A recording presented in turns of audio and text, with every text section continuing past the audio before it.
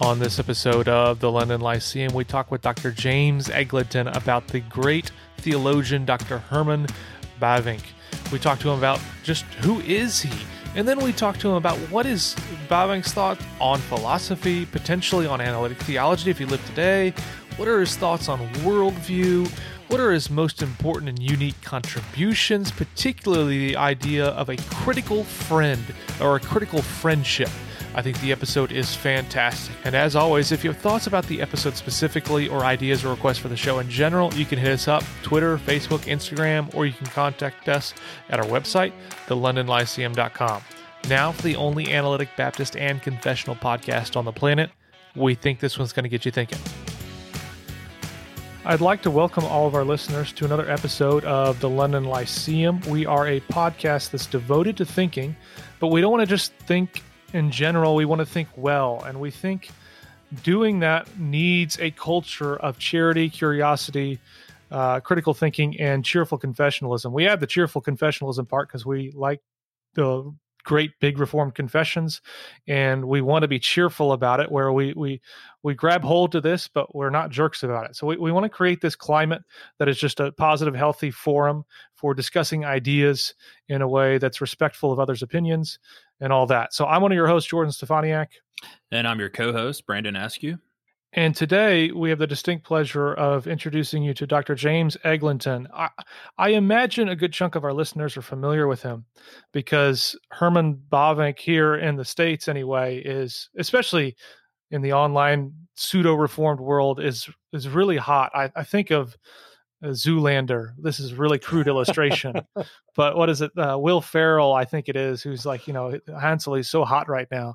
I feel like that's exactly what's going on with Herman Bavinck, where he is just, he's the big deal right now. He's the theologian everybody wants to talk about, think about, and I think for good reason. So we've brought on Dr. Eglinton. I can tell you some other podcasts he's done to check out, but I think he has really done, I don't know if it's just you, but I feel like you have been an impetus for creating this wider interest in this theologian who, growing up, I had never heard of him. I went to, university, majored in Bible, had never heard of him. And then suddenly there's all these resources on him, and I'm reading him and I'm finding huge benefit in my own life. So I'm excited to talk to you about him. I don't know where I was going with that other than just saying Bavinck's really cool and we have the expert on it. So Dr. Eglinton, why don't you just, for those who don't know you, give us a little bit of an introduction about yourself. Think short, like here's who I am, here's where I teach type thing, and anything else you want to talk about before you just tell us what got you into Bavinck. Why him? Why study him? Sure. Thank you so much. It's great to talk with you guys. I loved your introduction to the podcast and the rationale behind why and how you do this. And I say amen to all of that. That's exactly how we need to be talking about theological ideas. And also, I love the Zoolander link as well. It's a great film. And the idea of Bavinck as Hansel, making his way down the runway, it's so hot right now, is on point. So my name is James Eglinton. I teach at the University of Edinburgh. I'm a senior lecturer here in Reformed theology. So I guess the US equivalent would be associate professor. I've been teaching here for 7 years. Before that, I was in the Netherlands. I was there for 3 years working as a postdoc in Kampen, which is where Herman Bavinck was a professor for a couple of decades. Before that, I did my PhD here in Edinburgh on Bavinck, and I worked as the assistant pastor of a church while I was doing my PhD right in the middle of Edinburgh, quite a busy student church. And before that, I went to seminary, also here in Edinburgh. That's where I first started to read Bavinck. And before that, we're getting way back into the mist of time, but I was a law student in Aberdeen.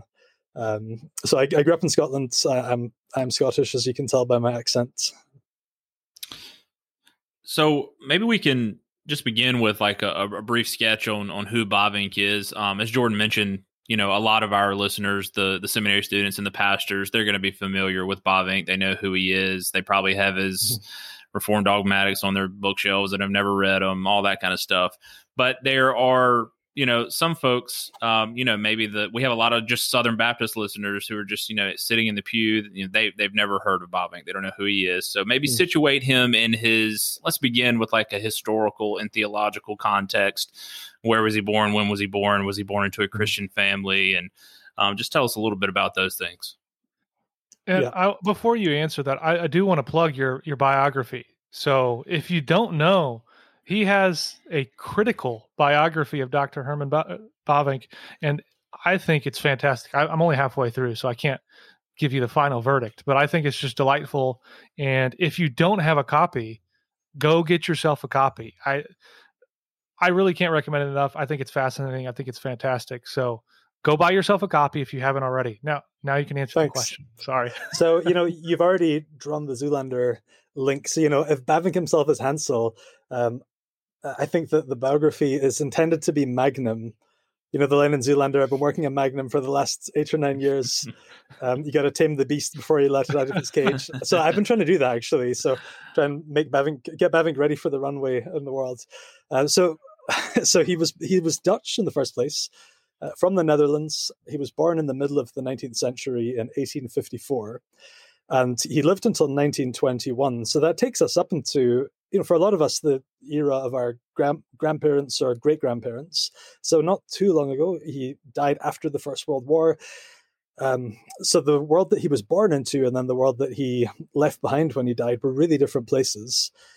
So you're thinking about modernization, the emergence of an industrialized economy, a knowledge-based economy as well, a world where you didn't just inherit what you would be in the world from your father and his father and his father, but where you actually would choose what you wanted to become. And you would need a lot of education to become whatever you were going to be in the world. So he came from a really interesting social context where lots of things are changing. He also came from a context where democracy was a brand new thing.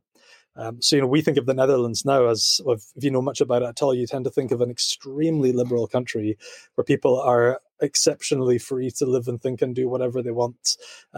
But the Netherlands that his parents had grown up in, his dad was from Germany originally, but emigrated to the Netherlands. His mum was from the Netherlands. It was a country that was ruled by an authoritarian monarch, and it wasn't democratic yet. So it was a country where there wasn't full religious freedom, for example. So you asked if he was born into a Christian family. His dad was a pastor, but his dad was a pastor in a church that had seceded from the mainstream Dutch Reformed Church over theological liberalism and state control. And they seceded at a time when it was actually illegal to do so. So they were persecuted by their own state. They were some of the last people in Europe to be dragooned. So that was this practice where the state would station really rowdy, drunken soldiers in your home to be as disruptive a presence as possible. And then they would also charge you for the soldiers' wages while they were ruining your family life.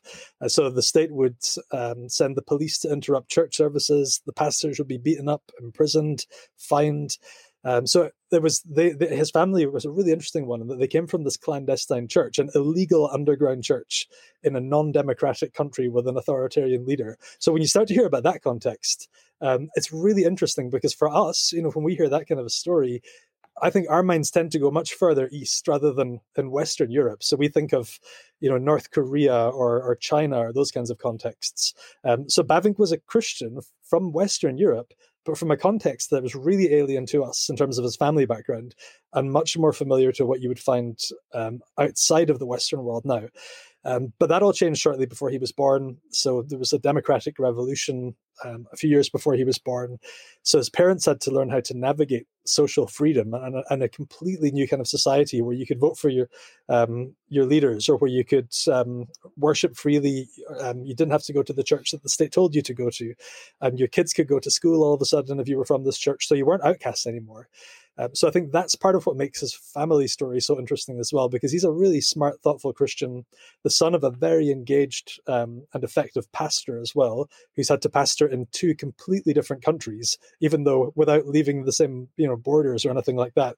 Just the country changes so much in the middle of his time as a pastor. So how are you going to raise your children if you're in that kind of a context? So that kind of sets us up for Herman Bavinck's life. So he's the son of parents, of a pastor and a pastor's wife, trying to raise their children in a brand new country, in effect, a brand new social context where there are all kinds of opportunities available.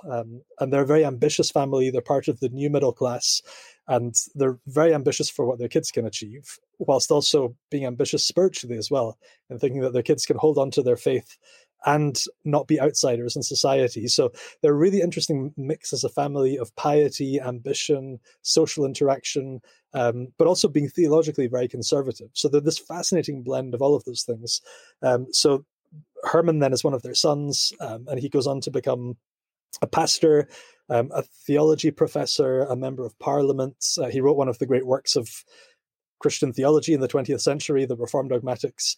So he lives a really, really fascinating life, and across decades where the world changes so much around him. If you think of the middle of the 20th century, where the steam engine is relatively new, where industrialization is just really, it's going into its second phase, but it's changing everything in the world around you. And then you get into the 20th century where Christendom really crumbles all around you if you're in the Western world, at least in Western Europe as well. So he's just such a fascinating figure, fascinating as a theologian, but also the wider life. And that's why I wanted to try and write a biography of him. That's awesome. So we've got a set of questions that I'd like to talk to and ask you about. Just pick your brain on. So one of the things that we like to focus on in the podcast that we do here is just analytic theology in general, which in a lot of ways just means utilizing philosophy. How did he particularly think of the role of philosophy when it comes to theology? Because when I read him, he seems very well educated on these things. He's not a traditional systematic theologian that's just completely ignorant of all the debates and discussions that are going on there. He's well educated there. So what does he think about philosophy in general and its relation to theology? And I know you don't have expertise in this area, so you can punt the question to the extent that you want to. But as far as analytic theology has grown into a theological movement over the last 20 to 30 years, do you think Bavinck would have an affinity for that type of theology and that type of mode? Would he have critiques of it? Just to the best of your knowledge, I think that would be interesting thoughts. Yeah, he was exceptionally well-read across lots of disciplines in his own day. And that's part of what makes him so interesting. And he has this really wholesome commitment to representing other thinkers honestly, accurately, and fairly, and has a fascinating life in relation to that as well, because so many of the people that he writes about are actually personal acquaintances and friends. So he really tries hard not to do straw men, and he tries to represent other people and their ideas really well. And that comes across then in just how surprisingly well read he is in lots of different areas. And he really tries hard to keep abreast of all kinds of developments in the sciences and philosophy and politics and Islamic studies. I mean, it just goes on and on. So within that kind of a context then, what relationship does philosophy have to theology for Bavinck? Well, for Bavinck, philosophy is useful to theology, but theology isn't dependent on any one particular school of philosophy or approach to philosophy in the first place. But it's nonetheless free to make use of them and the best contributions they can make. So Bavinck is, you could look at him as a bit of a magpie who believes that everything that's silver and that shines does so because it's God's, or someone who sees all truth as God's truth, and because of that, who feels at liberty to grasp truth wherever he finds it, and to take it up and put it in service of a bigger theological agenda. So you see elements of his thought in terms of philosophy that are quite Platonic, other parts that are more Aristotelian in spirit. I think some of the best work that sets out the kind of mindset that he has with this is by two of my former PhD students, both really accomplished theologians in their own right, Corey Brock and Grace Utanto. They wrote a superb article in the Scottish Journal of Theology on Bavinck's eclectic method, or his principled theological eclecticism. That's very helpful in just getting under Bavinck's skin and understanding what he does and their focus is primarily on different theological schools of thoughts, where Bavinck will grasp certain ideas and then weave them into his project, but without necessarily endorsing the kind of bigger project that that other figure represents. And I think what they get across very well in that article is that Bavinck's not really an opportunist. Rather, he has a particular kind of epistemology that makes him a principled eclecticist. So that's a really superb piece of work to to get into if you're interested in this. So, and he does this with philosophy as well, where if he finds truth there, then he's happy to take that up into his theological project. What would you make of analytic theology as someone that we might think of in more, himself in more conventional dogmatic theology terms? I think in the first place, he would want to avoid a lot of the straw men caricatures that you do find among some theologians who aren't sympathetic to analytic theology. Like, analytic theologians don't care about the history of ideas, and they develop all of these projects in complete abstraction. I think that is, it's something that I've watched analytic theologians respond to and demonstrate that they do care about the historical development of ideas. So I think Bavinck wouldn't be in the kind of rash to judge camp. He would really want to hear them out in the first place, and I think that he would find a certain benefit in the project. I suspect probably without seeing analytic theology as a thing that the future of theology depends on, as a life or death kind of matter. That's just not Bavinck's way of operating or way of approaching developments in theological traditions. But I think he would be really charitable and open to it and want to learn from it. And Bavinck's quite a conservative thinker in terms of not wanting to make rash judgments, but in being conservative in that sense in his instincts. That doesn't mean that he was against progress. He was conservative in personality and wanting to assess new things really carefully before he signs on the dotted line. So I think if he were around today, he'd probably be listening really attentively to Oliver Crisp and all of those guys, and doing it appreciatively, but maybe not coming out all guns blazing. Well, he wouldn't come out all guns blazing against it, I don't think, because that's just not the kind of character he was, but not identifying himself as, this is my primary thing. Yeah. So I believe his book Christian Worldview was just recently translated into English. I'm curious, when Bavinck talks about worldview, maybe help us understand what he means by that, because that's a word that gets thrown around a lot in discourse today. Christian worldview, this and that. And is he using it in the same way or a similar way, or does he mean something totally different when he's talking about worldview? I think that he means something quite different to the way that worldview is predominantly used in North America. Worldview as a term is not really used in the UK much at all. So it's the kind of term that if you use worldview here, people kind of, their eyes glaze over or they look at you as though you're mad, because there's obviously just one way to view the world, and it's the kind of British secular common sense realist way. And if you just use your mind properly, then you reach the same conclusions as everyone else in our homogenous society. So people here don't really use that term much at all. The only people who do tend to be Christians who use it in quite a Christian way. But in North America, it does get used a lot in quite a distinctive way that is not what Bavinck does with the term or what he means by that. So Corey and Gray and I translated that book a few years ago, and it came out a couple of years ago with Crossway.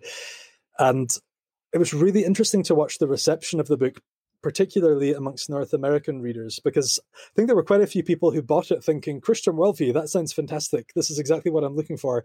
And it wasn't at all what they were looking for. And I think what they were looking for was worldview in terms of like a starting point that tells you what to do, and that answers big questions for you to do with, like, what school to send your child to, or which political party to vote for, or that answers a lot of the culture war questions on the basis of the starting points that are there a priori from the beginning. And Bavinck doesn't do that at all, and that's not what he means by worldview. Actually, for Bavinck, worldview is the thing that emerges at the end of a process of learning Christian wisdom that you learn through asking questions that are really core questions in philosophical theology around what does it mean to exist? Why am I here? And what should I do with my life? And how do you approach thinking as well? So his book on Christian worldview is about basic questions rather than basic starting points. And you really have to wrestle with the questions. And then what emerges at the end is that the idea of worldview as an accomplishment. It's something that you accomplish at the end of a process rather than being very neatly formed at the beginning. So the people who read it and who had very fixed ideas in a North American context about worldview I think that some of them were quite disappointed in the book because it just wasn't scratching where they were itching. But I think it's a completely different project. So for Bavinck, worldview is more like a map. So like you ask these questions about being, about thinking, about acting, and then the result of answering those questions is that you have something like a map, and then you use that to navigate your world. And for Bavinck, he's trying to teach people how to navigate the modern world in a way that so his kind of diagnosis of the ills of the modern world are all to do with how the modern world sets up a concept of the self that really needs something that it can't quite lay claim on to stop the self from really collapsing under the pressure that modernity puts on it. And that thing that it needs is Christianity. And the modern world itself is this fragmented, fracturing place. And it can hold together, and it can have a future, and it can be a place that you can live in with intellectual, spiritual, social, existential satisfaction. But that can only happen, Bavinck argues, through Christianity. And not Christianity as a rejection of the modern world, but with Christianity as the thing that brings it all into some kind of harmony or order. So his argument is that once you've answered these really important questions around like being, thinking, and acting, then you have a map, in effect, that you then use to live wisely in the modern world. But it's quite different it's very different to a lot of the worldview talk that you find particularly in North American Christian culture, the kind of Chuck Colson worldview approach that tends to dominate those conversations. So Bavinck is doing something very, very different. I was going to ask this at the end, but I want to make sure we have sufficient time to talk about it. So what do you think if we transported him, if time travel is a real thing, we bring him to today, it's right now when we're recording this, it's March of 2021. What is he thinking? What is he doing? What is he teaching? Are there any distinctive areas that he is focusing on that he is going to make a major project out of that he didn't during his own context? Sure. So at one level, this is an impossible question to answer as a historian, right? So, you take someone who died 100 years ago and ask the question about what would they be doing today. So you could only answer this question in an extremely speculative way. Lots of historians just wouldn't want to answer it. But I think it's quite a fun question to think through, even if you're using it to do good historical work, because it makes you think more about what you can say concretely about the person in their own time. So I'll try and answer the question that way, in a way that's both speculative and historical, if that's possible. So what would Bavinck be doing today? In the first place, I would say I'd like to answer the question in terms of what Bavinck probably couldn't do today that he did in his own time, and that would probably necessarily make his life quite different. So something that I try and shed new light on in the book is understanding Bavinck's life as the life of a polymath. And that's something that's very much, it's very new and unknown to the English-speaking world, and it's quite forgotten in the Netherlands as well, precisely because we interact with him through his theological works, and his works outside of what we conventionally see as the realm of theology mostly haven't been translated. So outside the Netherlands, they're just not known, and people aren't really aware of them unless they've read the biography now. And in the Netherlands, they're just 100 years old, so people have forgotten about them because so much has happened in the century that's passed. But what you find in looking at Bavinck's life is that he was actually a polymath. So as well as being this systematic, dogmatic theologian, he also made all kinds of key contributions to pedagogy, to psychiatry, or psychology, I should say, in a Dutch context. He was a poet, he was a biographer, he was a journalist, a really prolific one, that then led to him being a national newspaper editor for a couple of years. He was a pastor, he was a preacher, he was a travel writer and a voyager as well, when travel was a distinct kind of calling in society. So he did so much stuff. He was a Bible translator. it's the list of things that he did is really interesting and really long. And he didn't do that from a sense of like purposelessness. It was actually incredibly purposeful in a way that shows us the mind of a polymath, a distinct kind of polymath who does all of these things because he has a grand vision of how it all fits together. And that actually takes us back kind of to the question on worldview as well. So he thinks that the Christian faith gives you the resources to hold all of the tensions and disparities of modern life together. And Bavinck is a person whose intellectual energy and capacity, but also his life circumstances, enabled him to try and do lots of, or move in all these different directions within the modern world at more or less the same time, in one lifetime. And that's really unusual. In the present day, polymaths are, there are polymaths out there, but I think it's probably harder for polymaths or people who have that inclination to live it out nowadays for various reasons. I think it's because academic life is, pardon me, is really exceptionally specialized now. So we sometimes have people who come to our school in Edinburgh to do a second PhD in theology, and they've done a PhD in something else.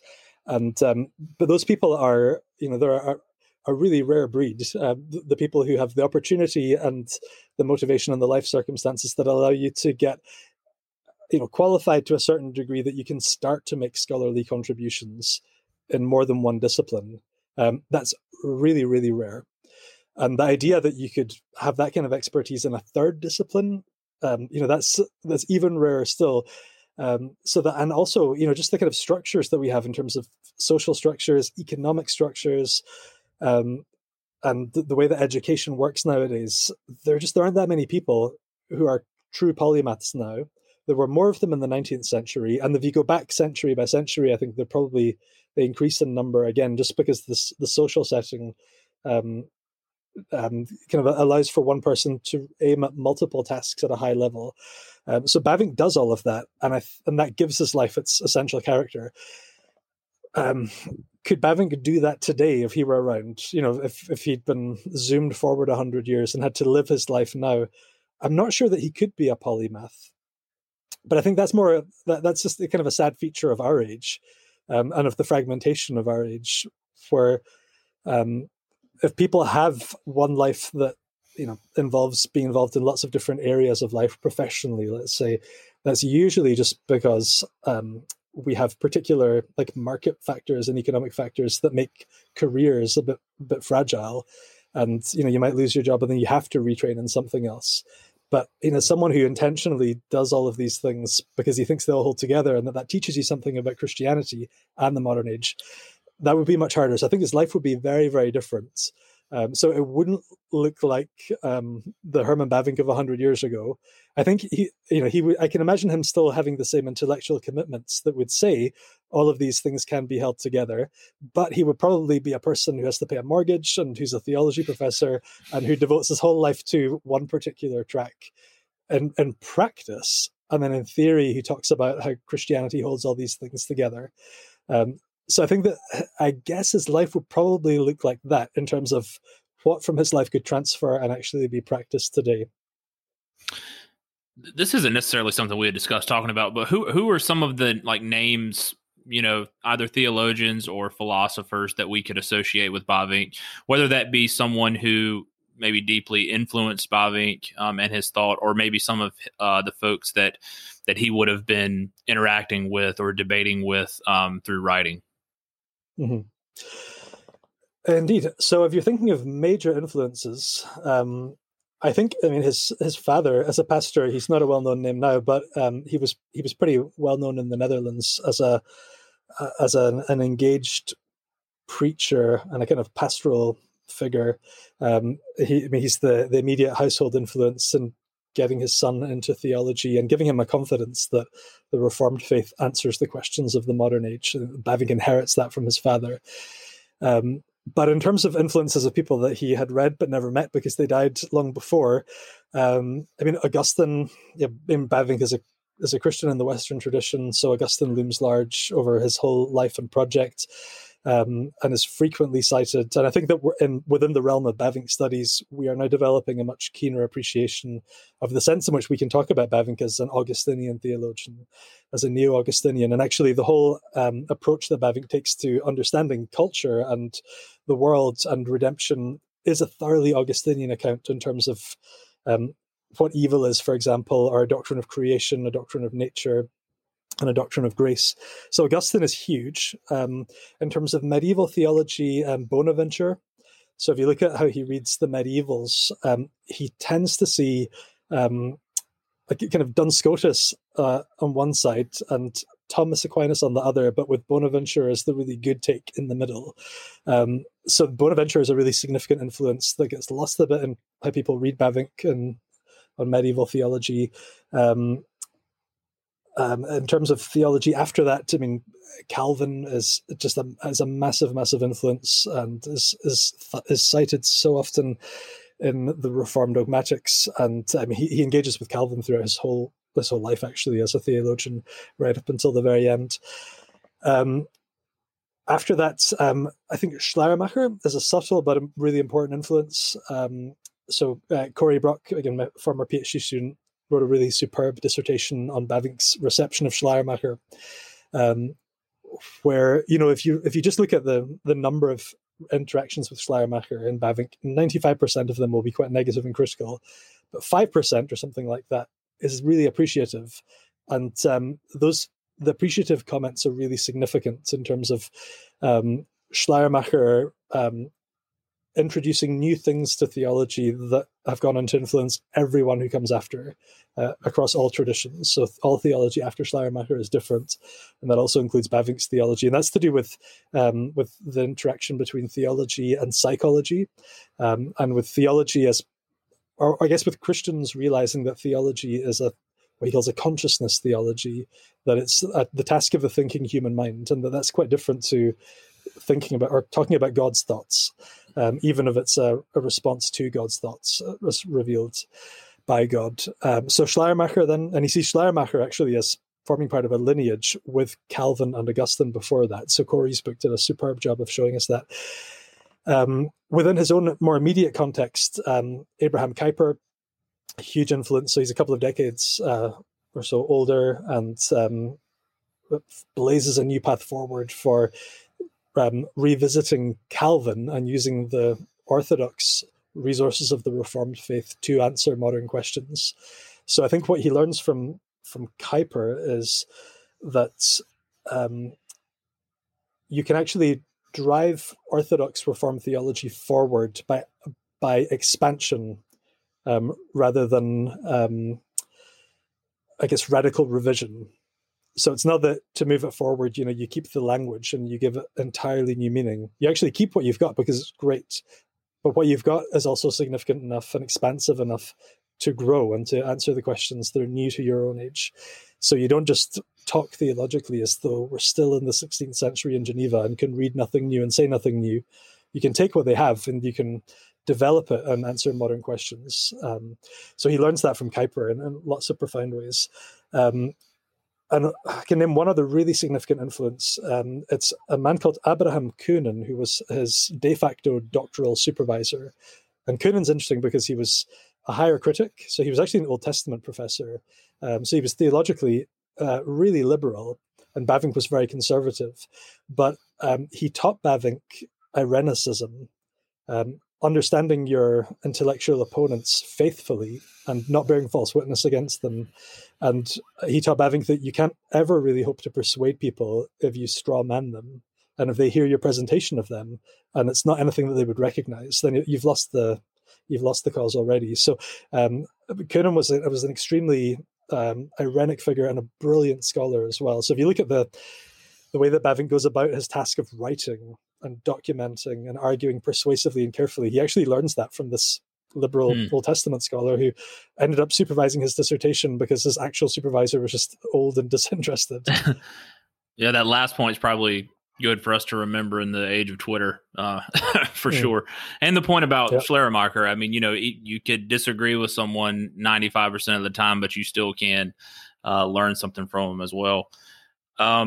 So this is a huge question, and I know with the amount of knowledge that you have about Bavinck, I'm sure you have a lot to say here. But what would you say are some of his most lasting contributions for us today? And maybe as kind of an add-on to that, what do you think is his most unique contribution that he's left for us? Well, I think his legacy is primarily centered on his Reformed dogmatics, obviously. So that was his intended magnum opus, and he thought that he was quite, and in the humblest kind of way, he was also privately quite self-confident about it, that he thought that he had really devoted his life to something and achieved something major that was, he called it the theology needed by our age. So the great need of the modern age was an account of Christian theology that was thoroughly grounded in Scripture and that could take you on a tour through how you get from the text of the Bible to the doctrine that you need to articulate in your own day and age, but how you get there not by ignoring history, but by passing through it. So an exceptionally well-detailed account of the history of Christian thought and the challenges that it faces in lots of different periods of its history, and the ways that the best interpreters of that thought have articulated it in their own days. So you're constantly standing on the shoulders of giants, with the ground beneath your feet together always being Scripture. And that, I think when you look at, when you look at the history of people writing dogmatics in his period, he's the only one we remember from the Netherlands today. And his dogmatics, they're translated into in Korean, they're in Chinese, Portuguese, English, they're being translated into Russian at the moment. And people who are not within his Dutch Reformed camp read the dogmatics and engage with that and think that it's really worthwhile. And I think that is quite a reliable marker of a great work, that people read it voluntarily, even if they're not obliged to by their own tradition or because this is the great teacher that their particular school was based on or something like that. So people actually go out of their way to engage with it. So I think he has succeeded in doing that, and he has given us a great work in theology. So the dogmatics itself is a bit of a goldmine for us to treasure and to dig down into, and we're benefiting from that increasingly as more people read his work more thoughtfully. So that itself is a great resource to leave behind and a great contribution. I do think that his example in terms of his own life is also it's an accomplishment and it's a legacy to leave behind. That's also, again, part of why I wanted to write a biography that I thought would show this. So Bavinck was, we've already mentioned it a couple of times, he was a really irenic person. And I think that the life that he lives is so fascinating because, as I mentioned before, he actually sustains friendships in person with a lot of the leading lights of his age, intellectually and politically, and manages to show that you can have really good disagreements with people, and you can have friendships that you see as sincere and loyal and beneficial, but that are also what he would call critical friendships. And Bavinck thought that that your intellectual and personal and spiritual growth will always be stunted pretty badly if you live in an echo chamber. And so Bavinck was quite aware of this, in that he spent 2 decades of his life in a really small town when he was in his late 20s, his 30s, and then early into his 40s. He lived in a small conservative town, working at a seminary where everyone was part of his denomination. And the more that you read his interactions with people from that period, he was just very aware that he was around people who largely agreed with him on all the fundamentals all the time. And he felt like he needed more than that. He needed to be around people as friends, but also as conversation partners who didn't agree with him on any of the basics. And he thought that if you never have that, your thinking becomes sloppy, you become less effective, also as an advocate of the Christian faith in a secularizing world. So he thought that you do need to get out there, But he thought that you could do that without being a horrible person. You could actually do it and be a really good, faithful friend to people who don't agree with you or who are in different political camps. And Bavinck was, I think he was quite aware that he lived in a time of hostility across political boundaries, religious boundaries in the Netherlands. That actually, it's quite interesting when you look at him when he went to America on his first trip. The thing that surprised him so much about America was that he said there are all these Democrats and Republicans, and they're really civil to each other, unlike in the Netherlands across political party boundaries. And they both think that you can be a Christian and be in either party. No one denies each other a place in heaven just because of the other one being a Democrat or a Republican. And in the Netherlands, everything is so polarized and divided. People treat each other really like in inhospitable ways, in uncivil ways. And so Bavinck, when you look at him on Dutch culture, he finds it hard to be in a culture where people just don't talk to each other. People don't like being friends with people who are different, and where ideological differences become chasms that are uncrossable for most people. And in that context, he actually works really hard to befriend people who are different and to sustain lifelong conversations with some of them. So his best friend, or one of his best friends, who features quite prominently in the biography, was a man called Christian Snoeker. And he is as different to Bavinck on pretty much every level as you could imagine. Bavinck was from this new middle class. Snoeker was a double-barreled aristocrat. Bavinck was from a conservative Reformed denomination. Snoeker father was from he's from the mainstream Dutch Reformed Church. And, Bavinck was from a very kind of pious conservative family as well. Snoeker father was a pastor who had abandoned his wife with another woman and fled to London, and then had Christian and that really controversial second relationship. And they met as students at university. So Bavinck's this young, pious student. Snoeker was ultra skeptical. Bavinck goes on to become a pastor in a conservative denomination. Snoeker goes on to convert to Islam.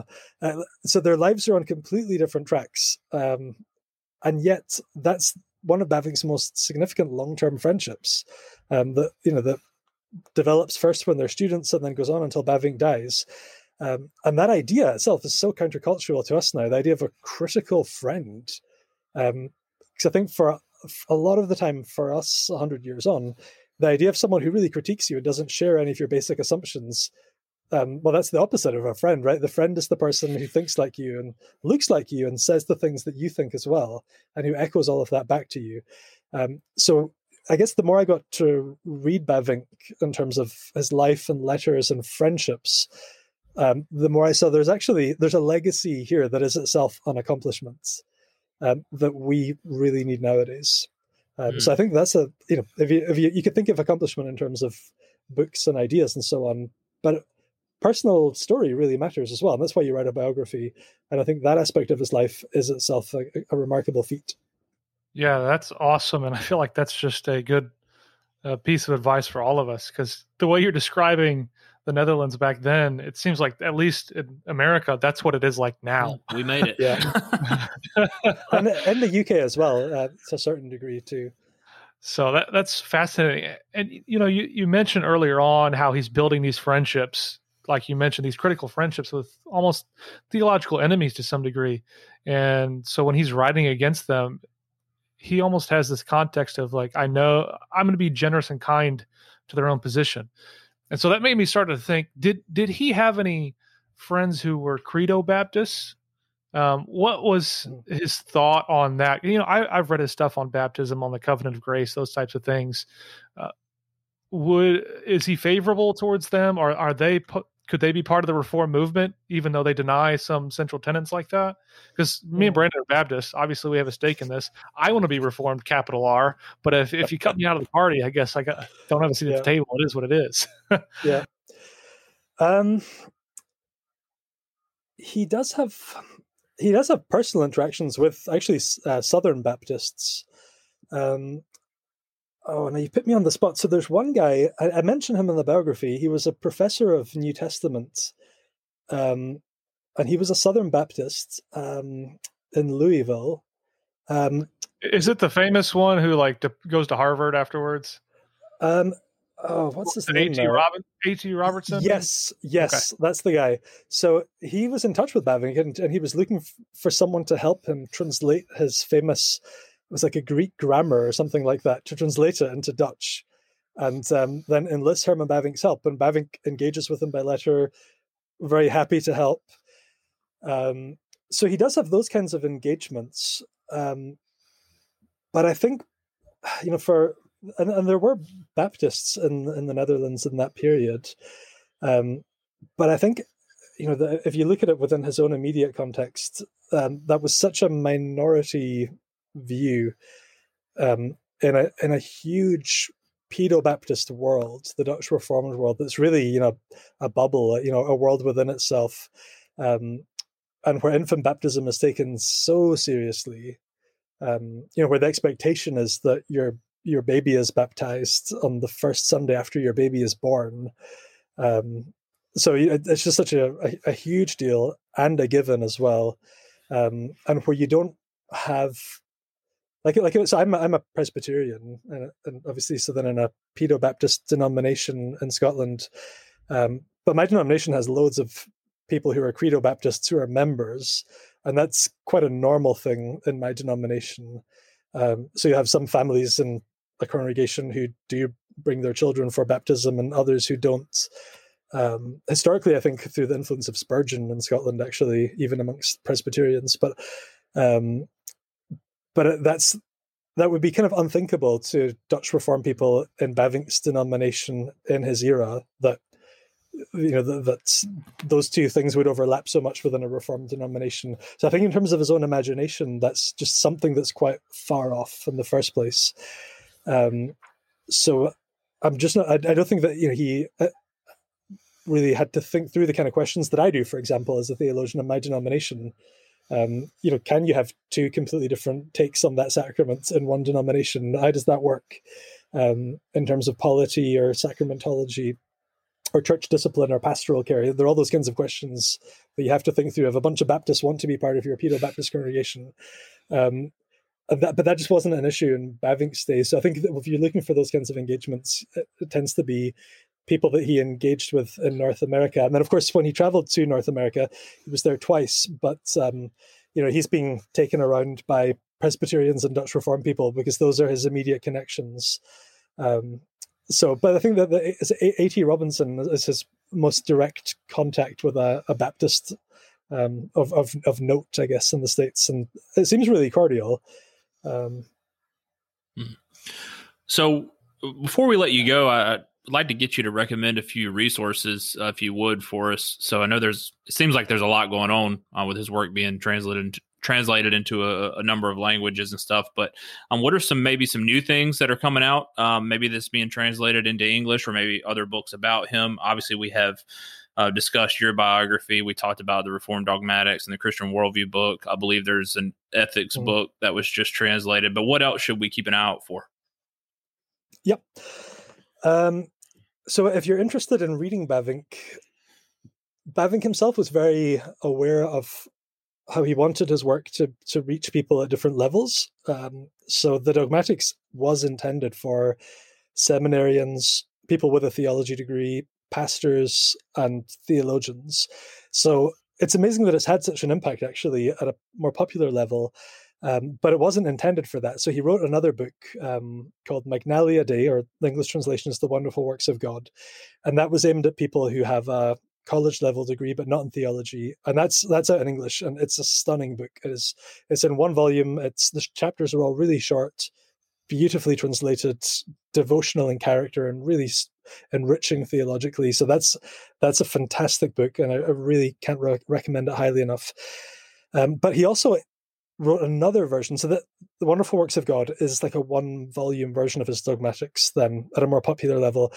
But he wrote a third version of it that was intended for high school students or for like first-year university students, and it's called. So the Dutch translation is something like Guidebook and Instruction in the Christian Religion. That's how you would translate it. So it's not the catchiest title, but that has just been translated into English by one of my former PhD students, Cam Klossing, who's now a theologian in Australia, and one of my current PhD students, Greg Parker. So that is coming out at some point with Hendrickson. So it's like Wonderful Works of God, but at a different level still. There's another book that Corey Gray and I are translating this year, and that is Bavinck's book, Christian Scholarship. So it's a companion volume to Christian Worldview, and which we published with Crossway. So we're publishing Christian Scholarship with Crossway as well. The original Dutch title is Christian Science, but annoyingly, there's a cult that has taken that name won't for work us anymore. so it's so disappointing that we can't call it Christian Science, because that's really, Bavinck's trying to recover the idea that knowing, or scientia, is something that you can do Christianly, and that in Dutch you don't use the term science just for the natural sciences. You use it for all higher reflective knowing, including in the humanities. But anyway, so in English we have to call it Christian Scholarship. So thanks, Christian Science Movement.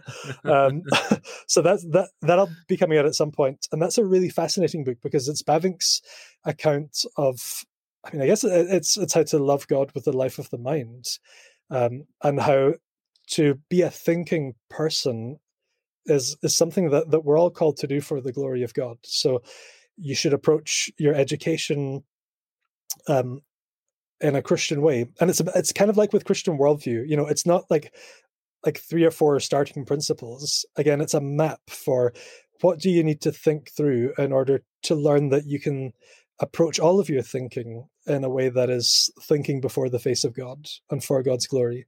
So we're working on that this summer, and it's a really great book. It's quite a short book, but it's really impactful. And one other thing to keep an eye out for is, so it's a project that I was working on at the start of this year that I just finished, which is translating all of the correspondence between Bavinck and his friend Snooker Chronje, the Muslim convert. So we have their letters from their student years right until Bavinck dies.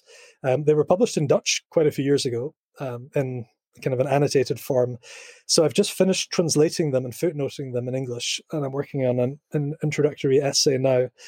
So we're just about to submit that to a publisher. So hopefully there'll be some good news in the coming weeks about it being accepted and it coming out in English. But they're really fascinating letters. They're a window into a lifelong conversation between a really profound Christian thinker and a really thoughtful, profound non-Christian, but who are friends and who have just a very open, honest, respectful, affectionate friendship that lasts a lifetime. So they're well worth reading. They're so rare. They're such a striking example of what we've lost. That's awesome. Hopefully that'll come out next year. Yeah. Now, for our listeners who want to follow your work and stuff, you've got Twitter, I know. Yep. I just Googled, and I think you have a website. Do you have anything else? I do. So I have a blog, a WordPress blog, James Eglinton with 1G, .wordpress.com, which I add things to periodically. So yeah, probably, the stuff that I put out, I generally link to from Twitter anyway. So if you follow me there, Dr. Dr. James Eglinton, you can find me there. And it's probably the best way for people to keep up with what I'm doing. Awesome. And those who are interested in wanting to do PhD stuff, are you taking PhD students? Are there other places they can learn and study about Bavinck at? I'm always really happy to hear from people who want to do PhDs on Bavinck or Dutch theology or Reformed theology more generally. It's amazing how much things have turned around in Edinburgh in terms of Bavinck studies, because when I did my PhD there, I was the only person working on Dutch Reformed theology or Bavinck. And but now we've got this really great community of scholars who are working together on Bavinck and Gerhardus Voss and working on that Dutch Reformed tradition. So it's great. We have a Dutch doctoral seminar that I run every week where I teach the students to learn to read Dutch, and then we have an advanced reading group after that, and we work through all kinds of fascinating texts and sustain each other's intellectual growth through our conversations all the time. So it's, I think, a really great place to be if you want to study Bavinck. So I'm always interested in hearing from people who are interested in that. Great. Well, we commend all your stuff. I think it's fantastic. I don't know many people who are retrieving and doing such awesome historical work, and also very committed to the local church, like I've seen that you are. So I think I just commend all your stuff widely. I think anybody's listening, if you see something that's got his name on it, or I guess any of your PhD students, it seems like all your PhD students are great guys too. So read all their stuff too. We commend it to you. I think this has been a great interview as well. I love the idea about the critical friendships. I think that's awesome. So check out his stuff. Go get it. And for those who are listening, you've been listening to the only analytic Baptist and confessional podcast on the planet. And we thank you for tuning in. When you need mealtime inspiration, it's worth shopping Kroger, where you'll find over 30,000 mouth-watering choices that excite your inner foodie. And no matter what tasty choice you make, you'll enjoy our everyday low prices, plus extra ways to save, like digital coupons worth over $600 each week. You can also save up to $1 off per gallon at the pump with fuel points. More savings and more inspiring flavors make shopping Kroger worth it every time. Kroger, fresh for everyone. Fuel restrictions apply. Save big on brunch for mom, all in the Kroger app. Get half gallons of delicious Kroger milk for $1.29 each. Then get flavorful Tyson natural boneless chicken breasts for $2.49 a pound, all with your card and a digital coupon. Shop these deals at your local Kroger today, or tap the screen now to download the Kroger app to save big today. Kroger, fresh for everyone. Prices and product availability subject to change. Restrictions apply. See site for details.